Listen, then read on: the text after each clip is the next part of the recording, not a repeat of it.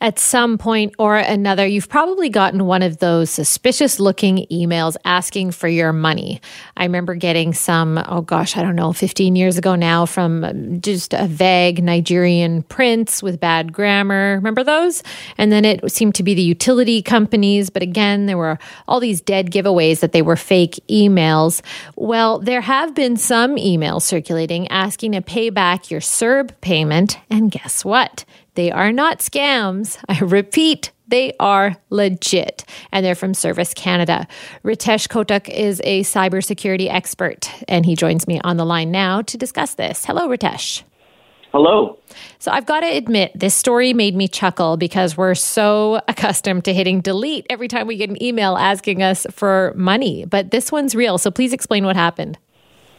Yeah, so what happened was a lot of people started getting these emails that were formatted in a way that they weren't used to. I think it was a light gray text, and it was in French and in English, and they said, you owe us money, and click here for more information. And people were like, whoa, wait a second. I've been conditioned to know that I shouldn't be, A, clicking on something, and B, that there's a lot of these scams going around. So what did they do? Well, they started reporting them, and they reported it to Service Canada, they reported it to the Canadian Anti-Fraud Centre, to their local police department, and it turned out that these emails were actually legitimate. And I think that this is a sign that we've been bombarded with these types of scam emails, that people are overly cautious, as they should be, when they're receiving these emails saying, pay up, when in actuality they're like, is this legitimate, or is this a fake trying to dupe me into doing something? Yeah, well, you mentioned that there was something strange about the appearance of these emails too, and recipients were confused by odd formatting, broken images, and then, as you mentioned, there was French in it as well, so some people weren't anticipating that. How trained are we? How conditioned are we to dismiss these kinds of emails?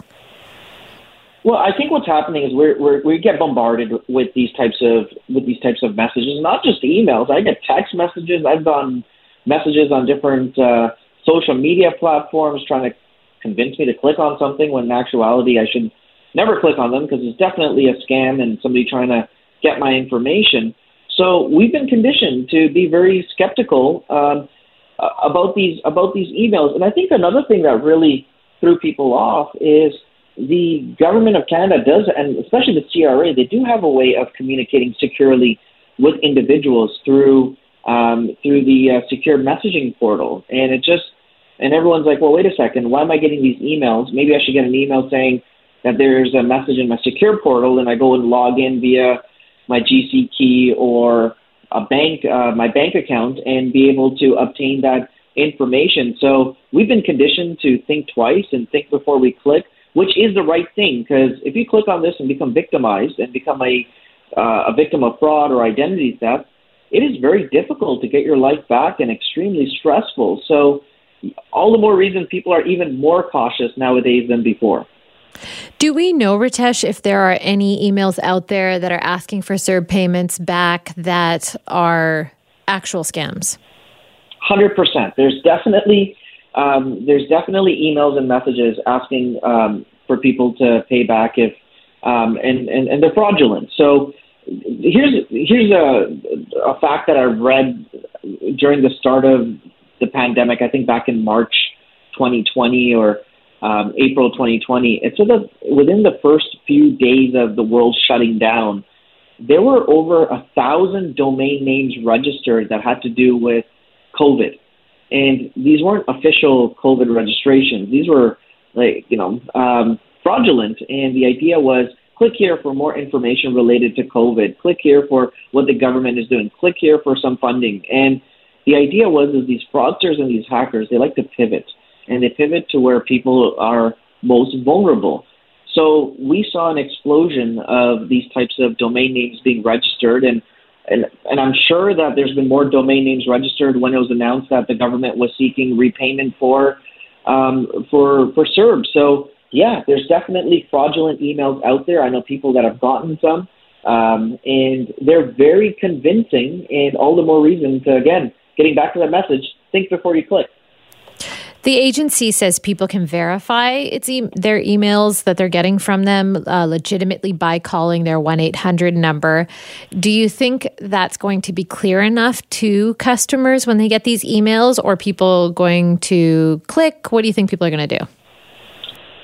I would hope that people would stop and verify. Now, here's the word of caution. If you're getting an email and it says, call this number for more information, I wouldn't be calling the number in that email, right? So you don't know if that number in itself is fraudulent. So open up a browser, go to the actual website of Service Canada, or go to a search engine, a reputable search engine, type in the agency, get the number from there, and then give them a call to verify to verify that it's authentic.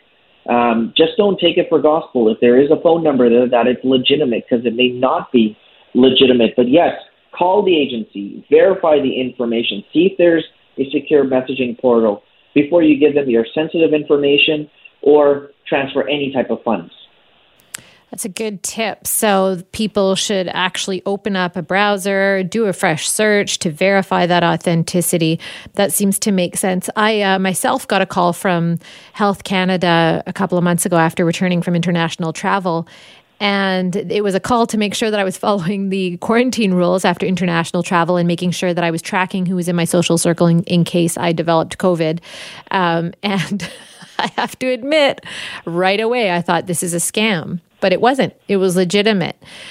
So do you feel like in general at this point, most of the population has come to understand these scams? Unfortunately, we still have victimization. And here's the thing. If you recognize one element of a scam, these fraudsters are very smart, and they will pivot. And you may have heard the term phishing. The idea is like you cast a wide net, and you hope that people fall into a trap. However, we're seeing now spear phishing, which is very highly tailored messages to individuals as well. And this could be information that they get from your social media accounts or other sources such as hacked or breached accounts that make it seem very, very legitimate. So yes, people are aware. I would hope so and think. Clearly, the latest story about legitimate serve emails and the uptick in reporting of is this fake or is this real? I think that's a sign that people are thinking about this stuff. However, that being said, it's important to know that hackers and fraudsters are going to keep pivoting. All the more reason to build up, as a community, our cyber resilience to be able to identify new threats and new types of scams as they come out.